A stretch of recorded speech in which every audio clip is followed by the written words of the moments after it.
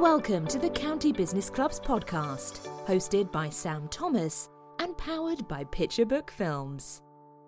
Welcome, I'm your host, Sam Thomas. Here I'm going to be talking with a variety of business owners and entrepreneurs from across Sussex, discussing their business journey and delving into the mindsets and really what makes them tick. So today is the first episode.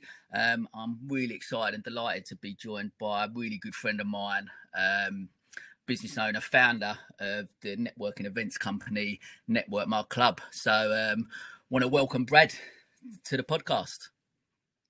Thanks very much for having me, Sam. Cool. Brad, how you doing, mate? Yeah, can't complain. A lot better than I was sort of about a year ago, about 6 months ago. But yeah, all good.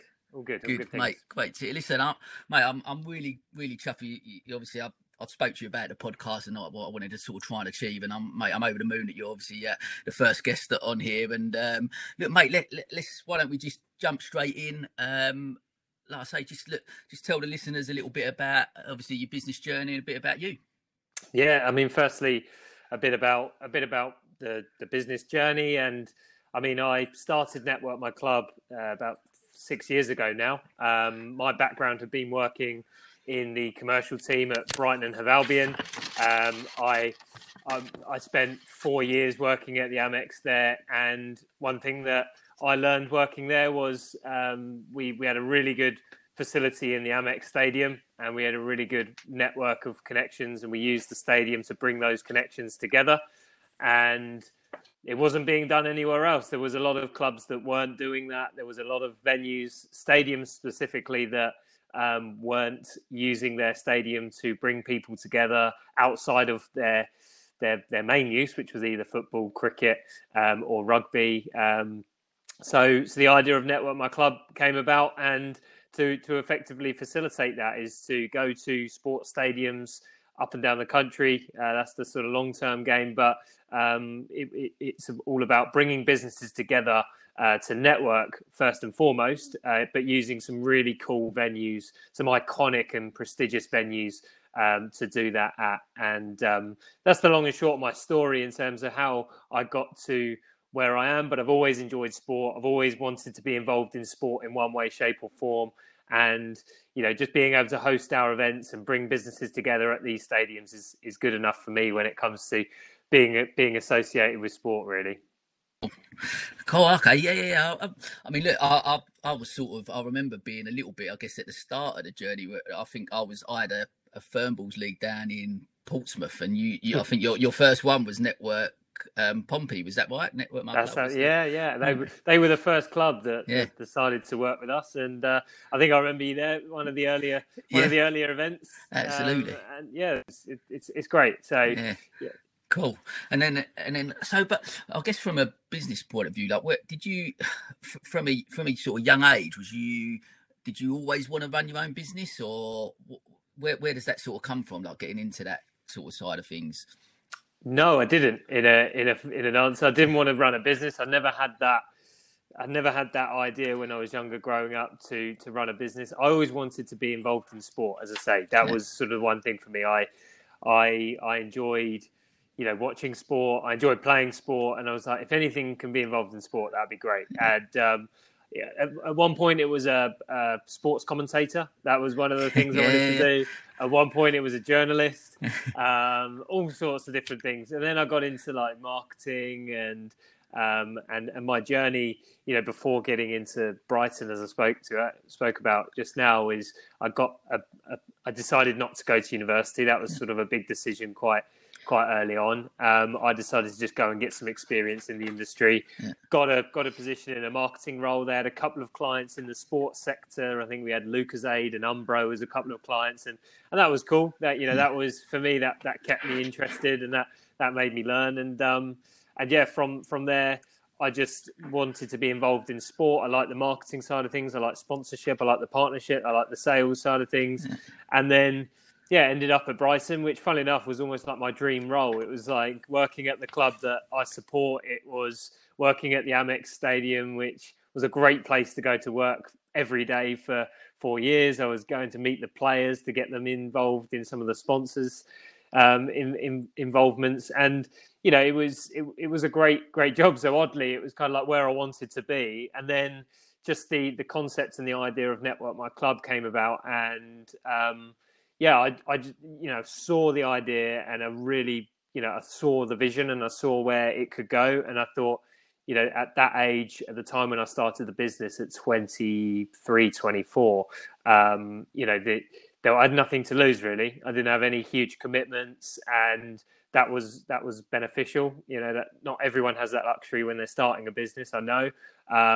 But for me, I had there wasn't a huge risk. I had a hugely supportive family, and I just decided to pursue it. And when you do that, it's kind of you sink or swim, and it's a huge learning curve starting a business, which I'm sure we'll come on to. But back to your question, no, I never really had a desire going through school or growing up to be an entrepreneur. You hear these stories about Alan Sugar, selling sweets in the playground, or selling magazines out the back of out the back of a truck or something like that. And that was never me. I never really had an entrepreneurial upbringing or mindset. And then once I started Network My Club, the whole process, and still to this day, I just love the process. I'm obsessed, and I'm just addicted to that whole process of growth and just trying new things and trying to make things work. And it's your baby, isn't it? You've probably got the same thing with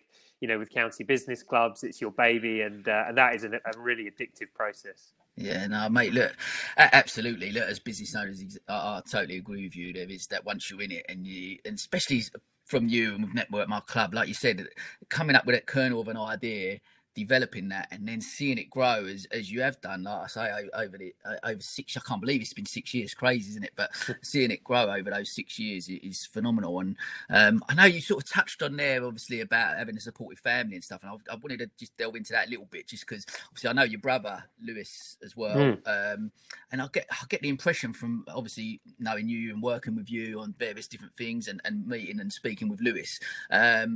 Like both of you have got quite a strong mindset, in the sense of, a successful mindset, and something that you sort of put your mind to stuff that you're going to be successful and do that. So just want to sort of find out a little bit more about that, you two sort of growing up and how that was, and where does that sort of come from, like from your mum and dad, and that you said a supportive family, but in that sort of sense, did they sort of instill that in you, do you think, from a young age?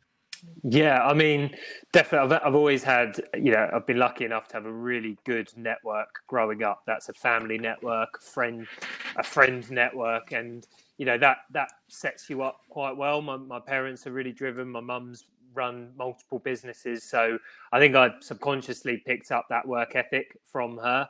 And then from Lewis's perspective, as an older brother, I think you're always competing against each other, whether that's consciously or subconsciously, whether that was in the garden playing cricket or football or anything when you're growing up. You always, you always want to better your brother, don't you, regardless. And I think, we always wanted to make our parents proud. And, he went down the path he went, became a professional cricketer against all the odds. And, that he's one of my biggest inspirations, to be fair. And I think growing up, we always had that, and he had that drive and that mindset really at a young age, and said, I'm going to become a professional cricketer. And for me, I was kind of like, right, I don't want to be a professional cricketer. I don't want to be a professional sportsman, but whatever I go into, I'm going to put myself, kind of throw myself into it. And I think that it's kind of stems from the network you have growing up. I was very lucky to have a really supportive network growing up. My parents have done well for themselves, and they've given us a really good upbringing, but ultimately that came through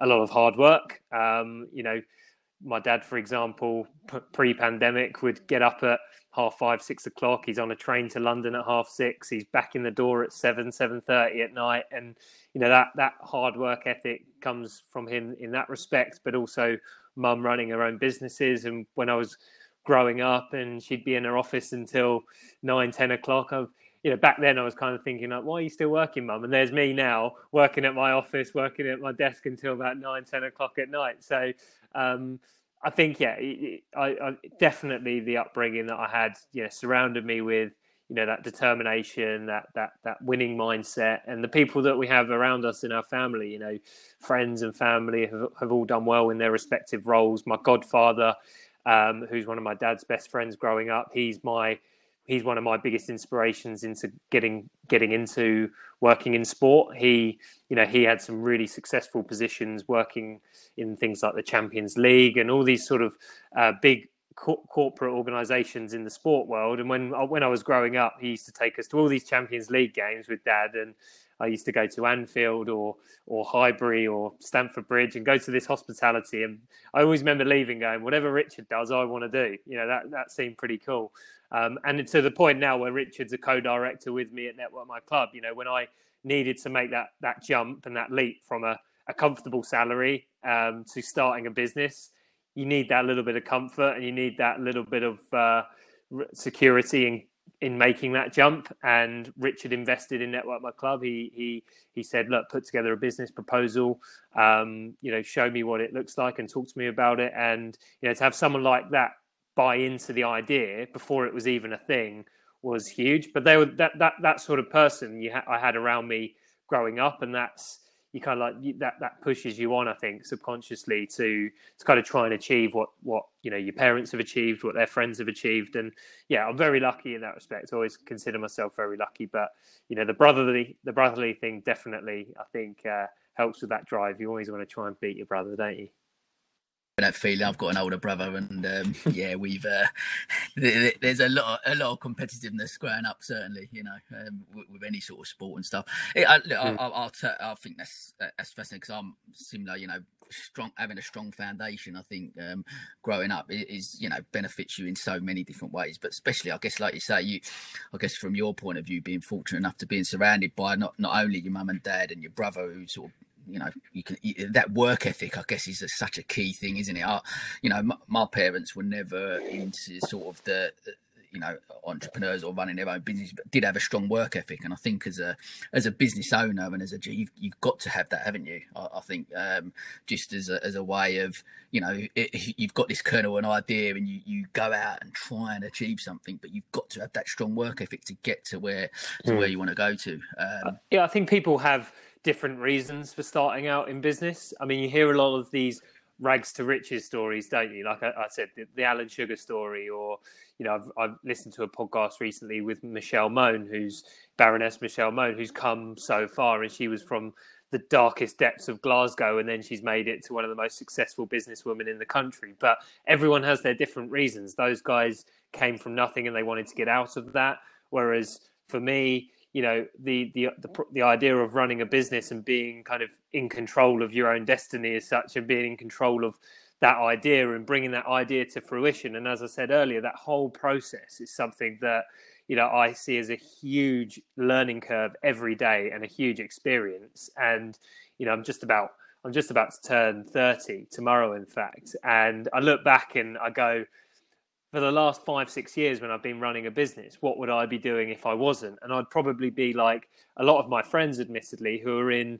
9-to-5 jobs. They're kind of living for the weekend. Whereas for me, I don't get that Sunday syndrome. Every day, every new week is a chance to just grow on what we did the week before, is to try new things, is to push the needle in the space that we're working in. And I think for me, that is such an addictive process. And when it's your baby and when it's yours to grow, that for me is what drives me. But people start for lots of different reasons, don't they? Absolutely. And I guess, and that's what's key, I guess, like you say, why you run your own business, do 12-14-hour days, but you've got to have that passion, I guess, initially, haven't you?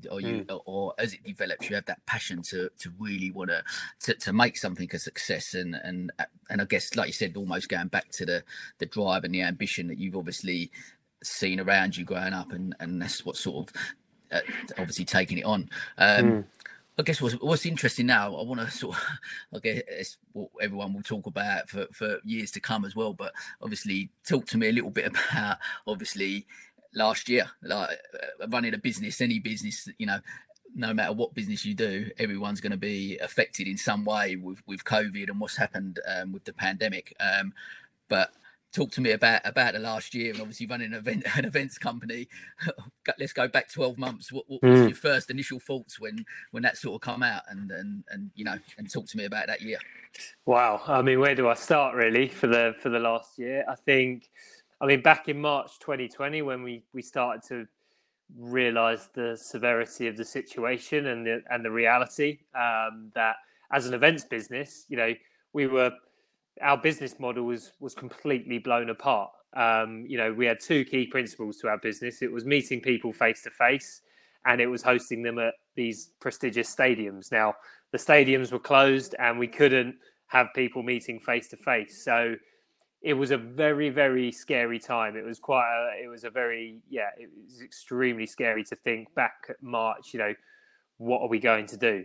We've got no experience, in running online events, which now is just, is second nature to us. But back in March 2020, we had to put together something. We had hundreds of businesses within our membership community that we had to service. We're a subscription-based business, so they're paying for a service and we have to deliver it and we have to do something. Now, I remember the first time we all got together as a team. We're a team of 5 full-time in the team, and we did that, the classic, we did a classic SWOT analysis, and we had all these sheets up on the wall, and we were writing, right, what are our strengths? What are our weaknesses? What are the opportunities even? What are the threats? And we had them all up on the wall, and just amazingly, there was never a consideration of, should we just not do anything? Should we just wait for it to blow over? And that was a crucial component to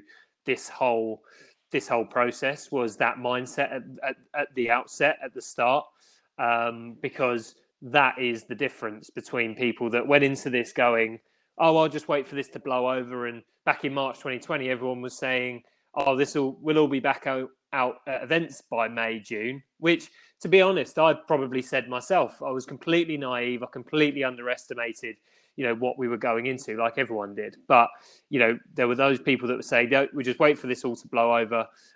But we as a team just we said, we don't know how long this is going to last.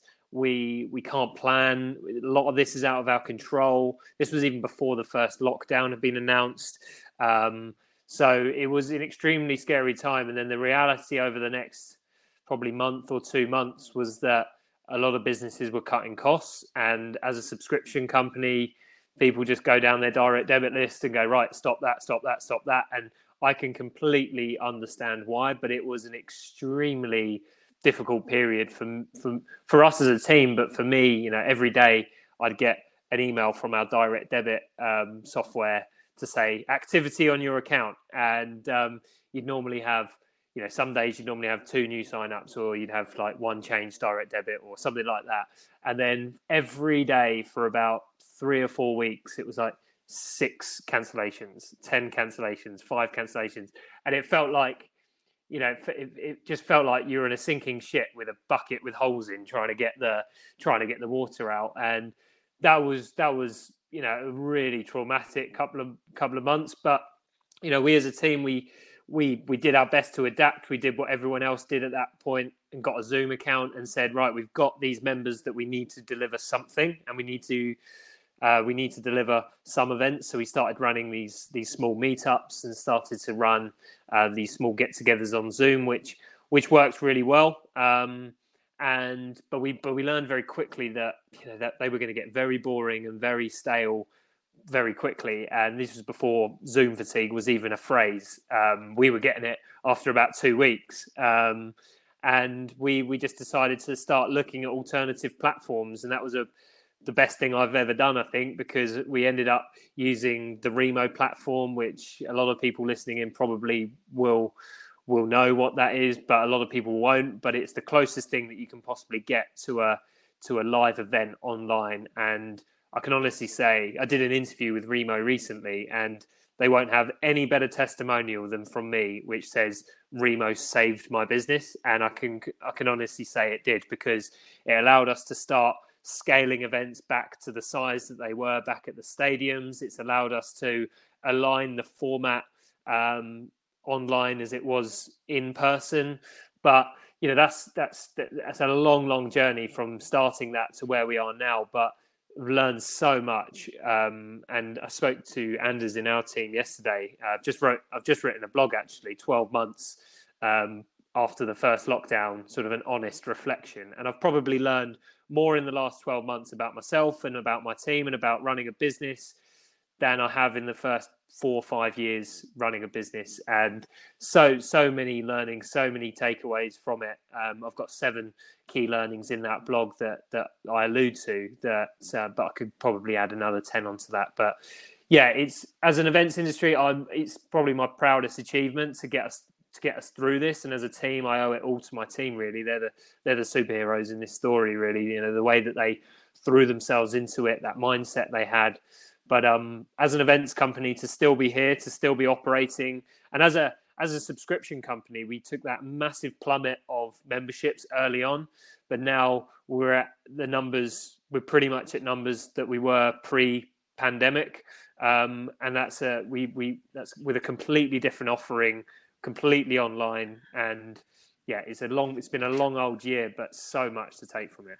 Yeah, mate, look, I'm a huge ambassador for obviously you guys, as you know, and I think, seeing exactly that at that time for many different businesses, so many people, I had the same. I spoke to people who went like, oh yeah, blow over, or we'll see what. But and I think with the whole online networking side of stuff, you guys really were like the front runners. You were the ones that, let's try something, and I think what people really responded to, certainly from our point of view, I listened to you guys and worked together a lot, but it was the honesty. Look, let's go out there. And I remember, I think Anders posted something great not long after, about 3 months in, after you've done a few events, where he'd sort of mentioned about the things, that the pitfalls of running an online events, and these are the mistakes we've made, but you learn from them. And I think as a business owner and as an entrepreneur and running a team, it's just being able to be honest with people, but being able to adapt, learn from, like you said, learn from the experiences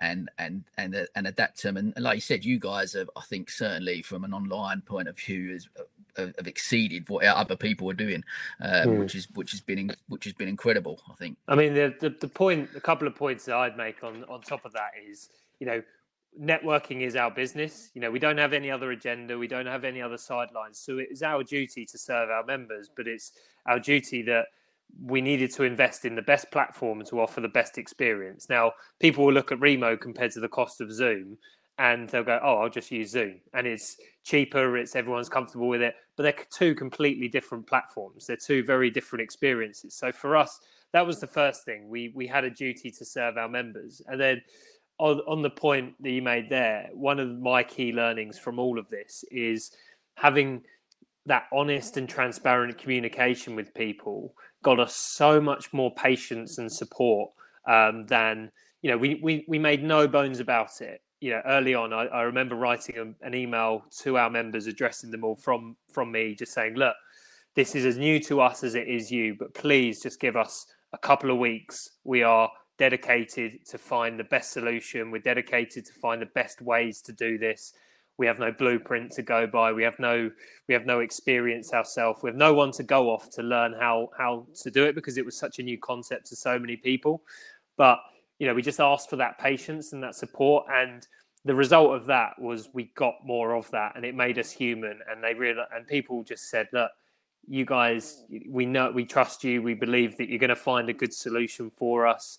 Because that is our business, and we aren't just putting online events for the sake of putting them on. We didn't see it as a bit of a stopgap. We didn't think, oh, this is going to blow over, so we'll just stay on Zoom, which, I still to this day will have that conversation with anyone that Zoom is not a networking platform. It was built as a very, very good communications platform, but it wasn't built to replicate networking events. So when people are using Zoom for networking events, they're bending it to work in their favor, and it's not built for that. Whereas Remo was built for events, and it was built for networking, and that's what's allowed us to align our online events with the in-person ones. So I think it goes back to that mindset and that approach of not thinking this is something that's just here for a few months and it's here for a long time. But yeah, the honest and open, transparent communication, got us so much more support than compare if we just said, oh, we're now we're an online events management company or an online events networking company, and we'd only been doing it 2 weeks. They'd be like, you guys, you're jokers, aren't you? So, that was a huge learning for me as well. Yeah. It's interesting, and obviously touching on that as well. I guess moving forward now, how do you? Because it is Remo is a fantastic platform. Like you said, you pretty much, especially with how you guys have done it, I feel like you almost changed the face of the way people look at online events from sort of webinars and awards, as me and you both know, and different types of events. You've created these lifelike events really on an online platform. But I guess moving forward, then how do you sort of see what's the future of networking? How does it and Network My Club, how does the future of that look in your eyes with networking online versus sort of live events? Yeah, I'm having this conversation a lot at the moment with the prospect of live events coming back. But for us, we've seen such a huge benefit to our members for the online events. Businesses are realizing how much time they're saving, how much cost they're saving, how far they can reach people, the network that they can develop from their own home or from their office, wherever they are. The benefits have been realized now. The obstacle to get to this point was always going to be people adopting that technology. Now, we've had a year where people have had no other option but to. So, for us, we will be continuing with online events built into our schedule. We'll go back to our live events as well. But what I see the future holding for networking is having a blended approach to your networking, your activity. That will look something like going to, over the course of a month, some events in person, live, and then complementing that with some events online. And I think what some of the benefits of online networking is obviously not just the time and the cost that you save, but people are talking about the carbon footprint that they're reducing, not having to jump in the car just to go to certain events. So you've got that side of things, but online events are also good to just touch base with people. You don't need to meet someone for a coffee just to say hello and how you doing, but just getting that face-to-face contact over in a virtual event is a really good way to just keep nurturing your network, maybe meeting new people online, and then arranging a time to perhaps meet them at a live event where you can fully solidify that relationship and make it a bit more real.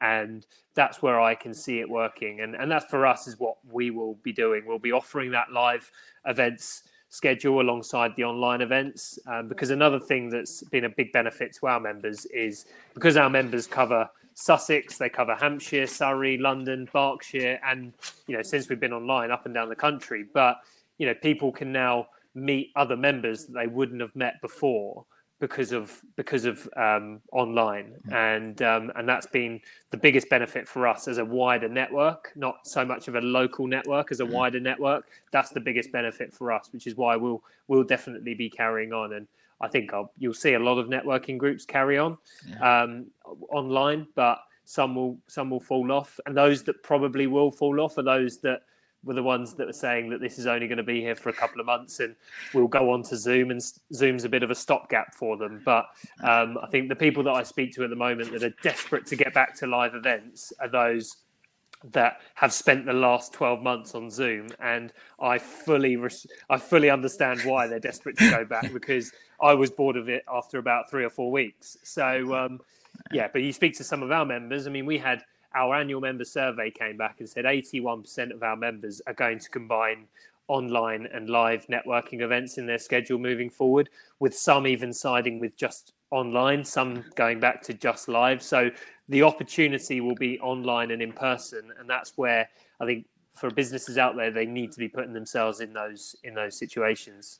Yeah, mate. Look, you know what? I completely agree. I was, you know me for a long time. I'm very much similar to both of us, I suppose. Where a people person. I love being around people. I love being out and about, lunches and that type of events. But I've certainly, on a personal level, seen the benefit of online events, and especially the way you guys have done it. Look, I've met so many people through the remote, people I haven't ever met before, that you have the opportunity to be able to go and hop around to different tables and get that, even the one-to-one areas. And there's so many different avenues to it that, and like you said, I remember, and like you alluded to, I remember sponsoring the Twickenham one at Network My Club. Brilliant for us, for Fernballs, which is for the Fernballs business.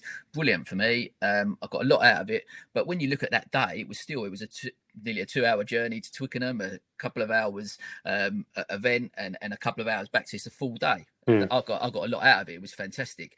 But as a sponsor, but I guess the benefit of doing, I've jumped on the London and Surrey meetup. I log on at 10 o'clock. I'm finished at 11:30, and I've met a huge amount of people, which is amazing. Yeah, I think for us, with that in mind, what we'll then do with our live events, where they were before maybe a couple of hours, I think people are really going to assess and be a lot more selective of the events that they go to in person, and they'll really assess, right, is it worthwhile my time?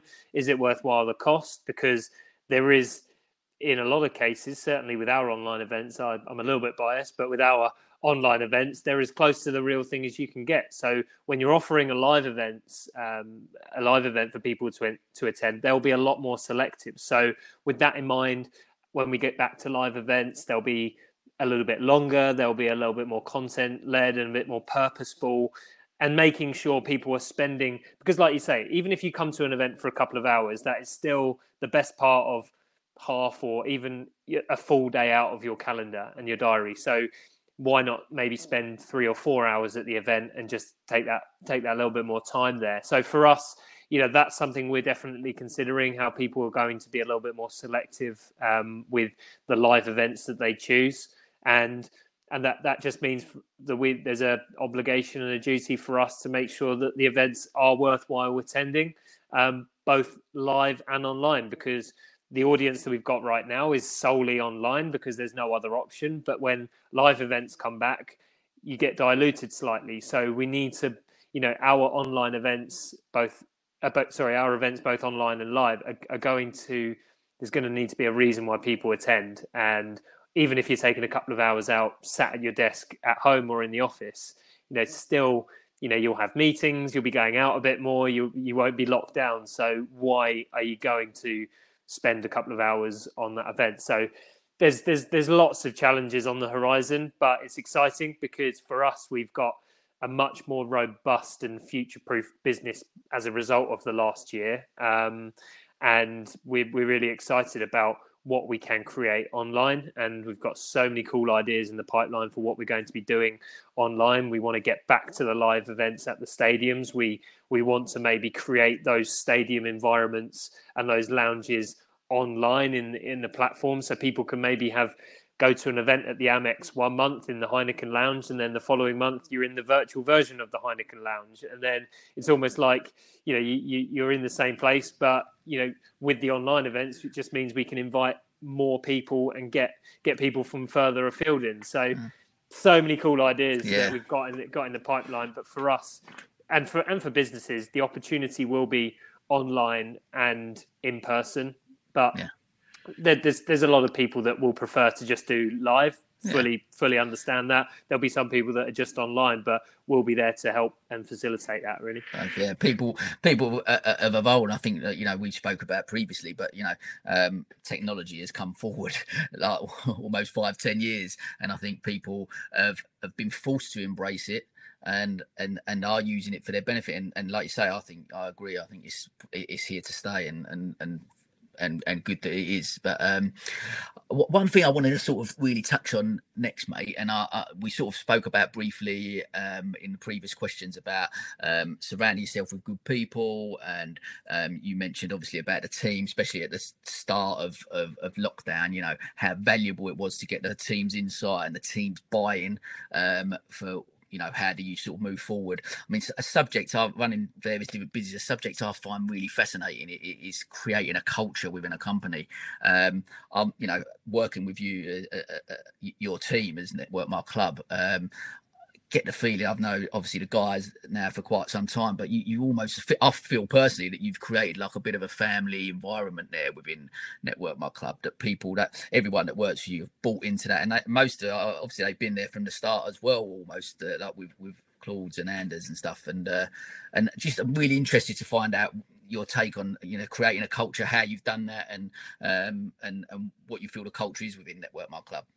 Yeah, I mean, for me, that's managing the team and leading a team has been the biggest challenge of running a business. I think before Anders was our first full-time employee. He joined 4 years ago in April, and someone had said to me before that, they said, Brad, the best and worst thing you'll do running a business is employ people. And I was like, I couldn't see the downside. I was like, I'm going to be able to delegate some work. We're going to be able to grow. We're going to be able to do all this extra work that I haven't been able to do because it's just me.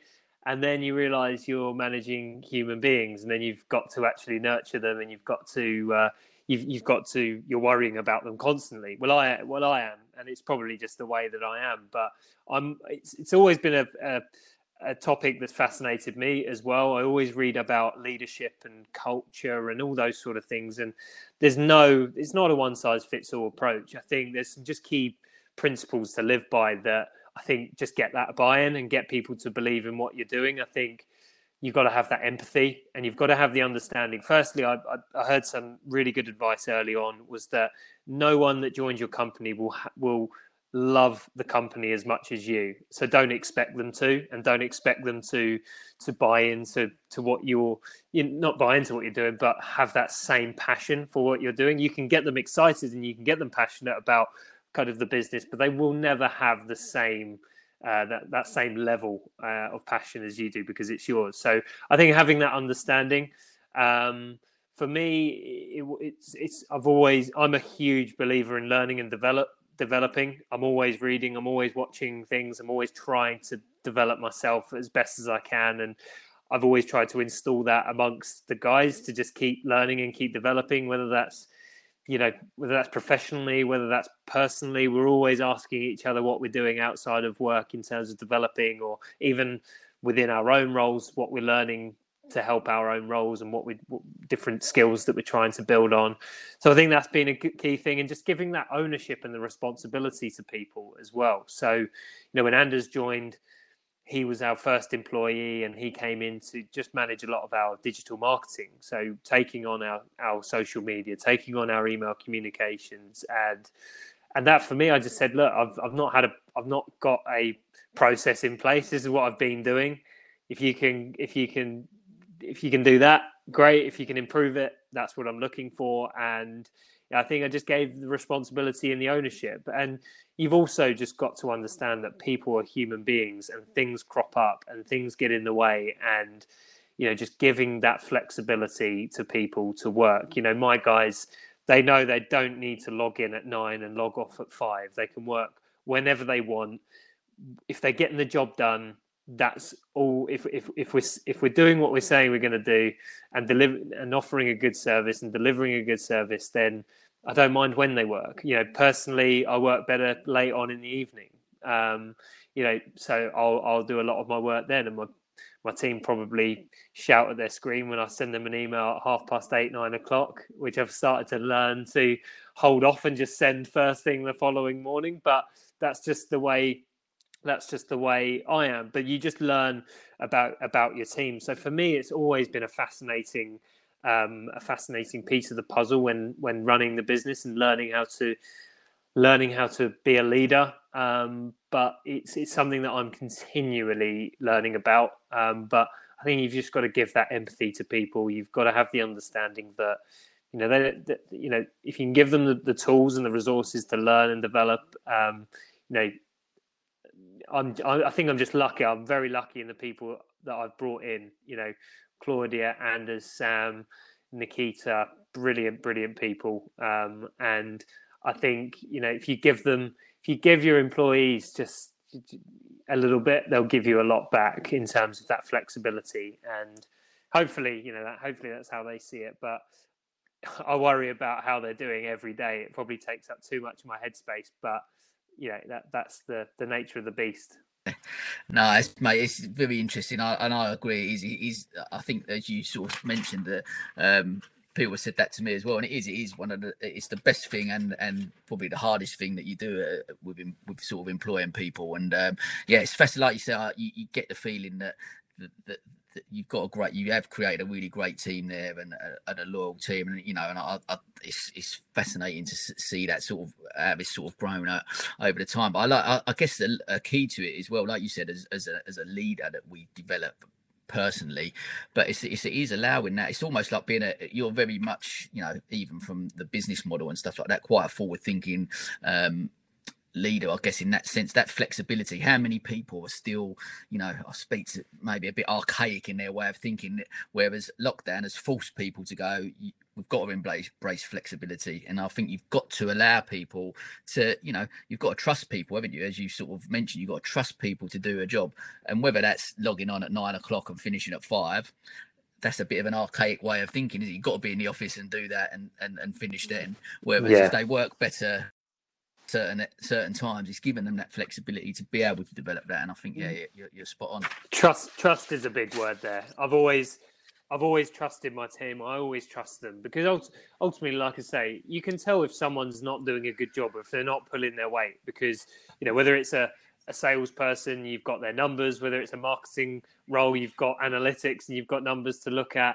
Even in Claudia's role, we measure that against our membership satisfaction and the experience that people are getting. So ultimately, any good employer will measure their own progress, and they'll measure their own success. And whether you need someone as a leader to manage that with them, I always like to sit down with my team individually every month anyway, just to see how they are and how they're doing. And then we may look at their performance. But you can just tell if they're doing the job, and that you've got to trust them to do that. And I think a lot of leaders in the last year have probably been pulling their hair out thinking, well, what are my team doing? They can't be working if they're at home, where, they're probably seeing more productiveness. They're probably seeing their employees working longer hours. And that's something you've also got to bear in mind as well. But trust is such a big thing. I've always trusted my team, or always will, whether you give them a task, ultimately, if they do it well, great. If they don't, hopefully they learn from it and we can do it better the next time. But yeah, you got to give them that trust. I'm always learning. I don't get everything right, and I think, going back to the point I made earlier about that honest and transparent communication, I have that with my guys as well. When we first started to recruit people and started to go through the interview process, I was kind of like, I've never done this before. I don't know how to do this.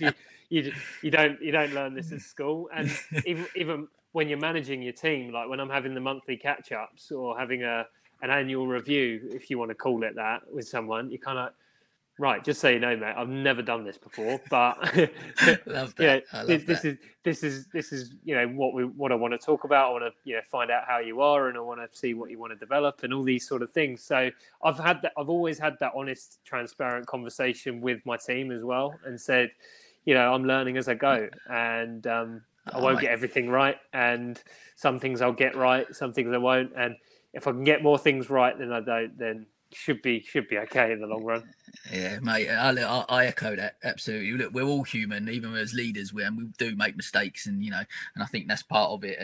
But like you said, what a great philosophy to have that. Like, look, I'm going to be honest. First time I've done this, and some people do, like you say, respond to it. Mate, it's great. That's great to hear. I want to move on. This obviously one of the sort of final questions. I guess we've sort of touched really on how you sort of see the events company and or events and sort of stuff going, but just really want to find out what's the future hold for Bradley Hatchett? What's the next stage of your business journey, and where do you see your sort of next 5 years going? Well, Network My Club is all I'm focusing on, really. That is, there's so much opportunity for what we're doing. I mean, long term with the business, at the moment we've done really well in the southeast and London, and we've got some really good venues that we were working with pre-pandemic that we'll get back to. We've got a really solid online business now.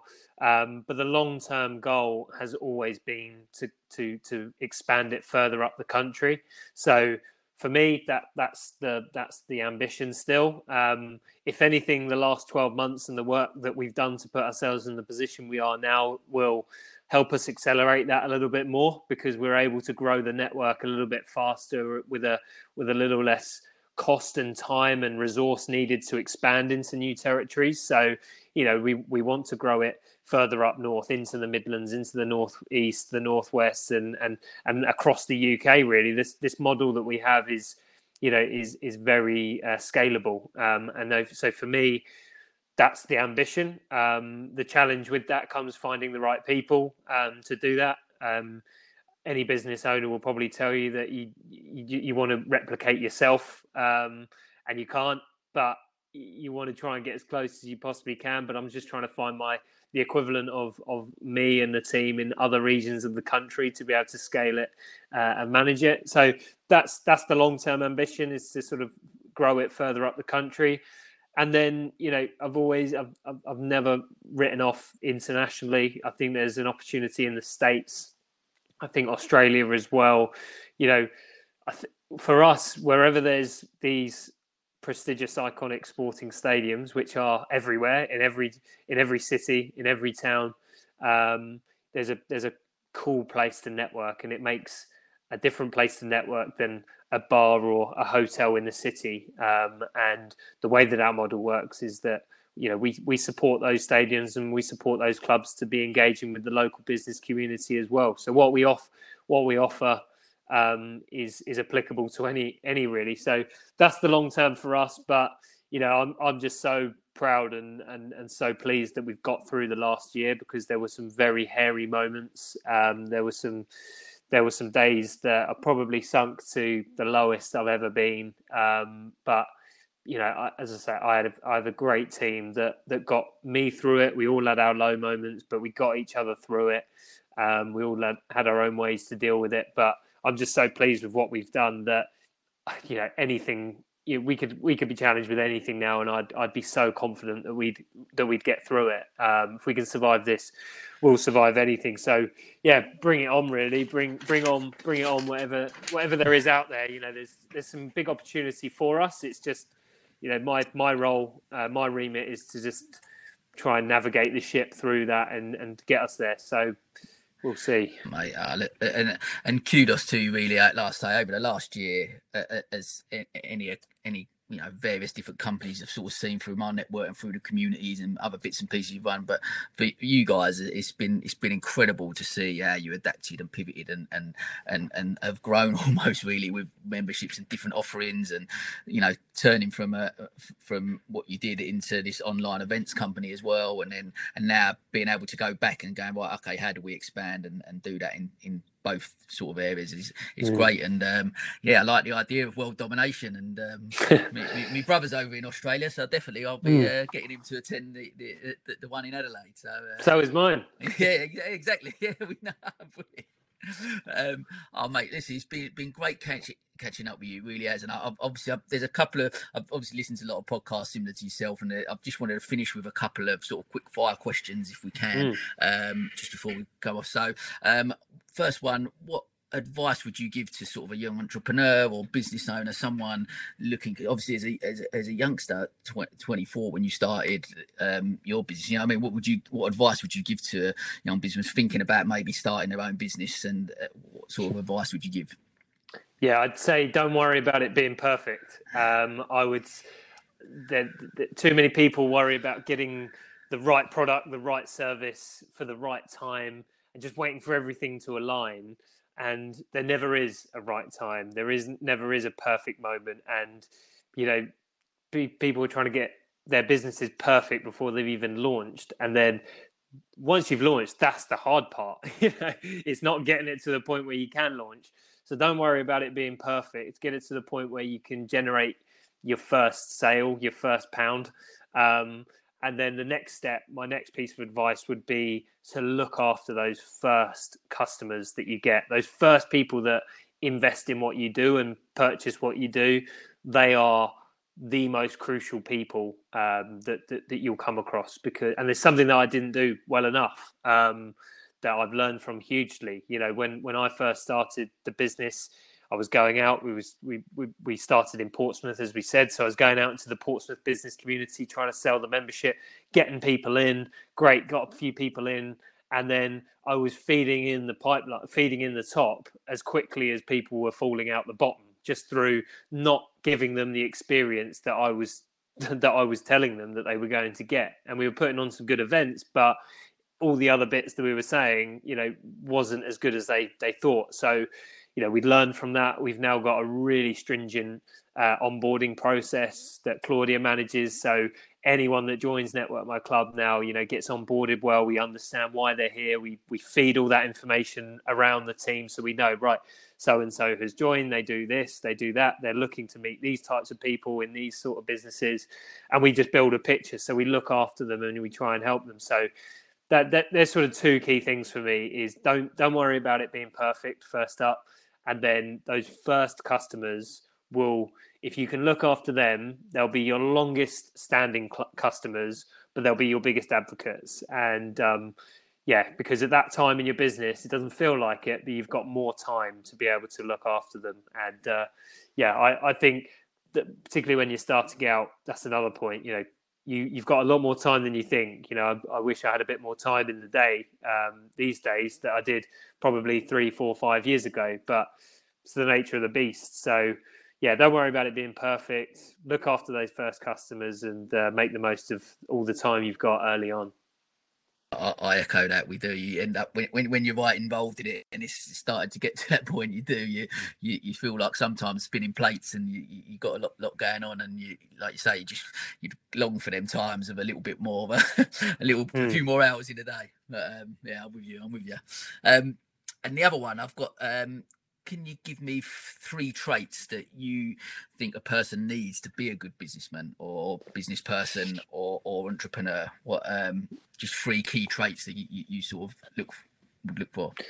Yeah, I think one is empathy. We spoke about earlier. I think as a leader, you need that empathy for managing your team. I think also having that empathy when speaking to clients and speaking to your partners and those sort of things. I think you've got to have that empathy. Discipline. I mean, it's kind of a prerequisite when you're starting a business. It doesn't, unless you're disciplined, it's not really going to work. But you have to be disciplined. I mean, for anyone starting a business and anyone looking to succeed, even if they're in a full-time position in a company, you have to be disciplined in what you do. So having that discipline is crucial. And with discipline comes sacrifice, unfortunately, which some people can't live with, but it is the way that it's what you have to sacrifice to be successful. In my case, when I started the business, you know, my sacrifice was moving out when all my mates were moving out and moving into London and things like that. I wanted to still be able to go out with my friends and socialize. So, you know, I sacrificed not buying lots of new clothes like I probably used to. I sacrificed not moving out, as I say, and just living. Probably I was the last out of all my friends to move out of home. And that's just one of the many sacrifices that you have to give. So yeah, discipline that comes with that sacrifice. And then lastly, I think just being a good person, just be a nice person. And I see it a lot, but I still don't see it enough. People, I don't care if I meet the CEO of a blue chip company or the cleaner at a stadium that we work in, I'm going to treat them exactly the same. And it's just an easy thing to do. You can manage that so easily, and just be a good person. You know, people remember how you make them feel. And if that's meeting someone and just saying hello to them and how they're doing, passing in a corridor or at an event or something like that, you know, the amount of times, you know, you hear people say, oh, that person's not very nice. He or she is a little bit cold or something like that. And I appreciate people can have bad days, of course, but just try and be a nice person. Just be a good person. That's I think for anyone making it, wanting to get anywhere, you know, it's going to get you further than being a bad person. That's for sure. Oh, mate, look, I completely agree with you on that. Definitely, and it's strange, isn't it? Because you sort of there's a little bit out there of people you do sort of listen to, and people go, to be successful in business, you've got to be this ruthless type of person. I just don't buy into that personally. I don't think No. I think you can succeed and be successful, and just by being a good person, and like you say, some of them other traits that you've obviously alluded to. So, mate, listen, great advice, and what can I say? It's always a pleasure to catch up with you. Like I said, we've worked together on a couple of things, and you've become really good friends, and as well as you really do inspire me, mate, with the stuff you've done and achieved. And I'm delighted to have you as the first guest on our podcast. So it's been great catching up, mate. So thanks for your time, and well done, mate. Cheers. Wish you every success. Thank you very much. Thanks for the invite, mate. Cool. Good times.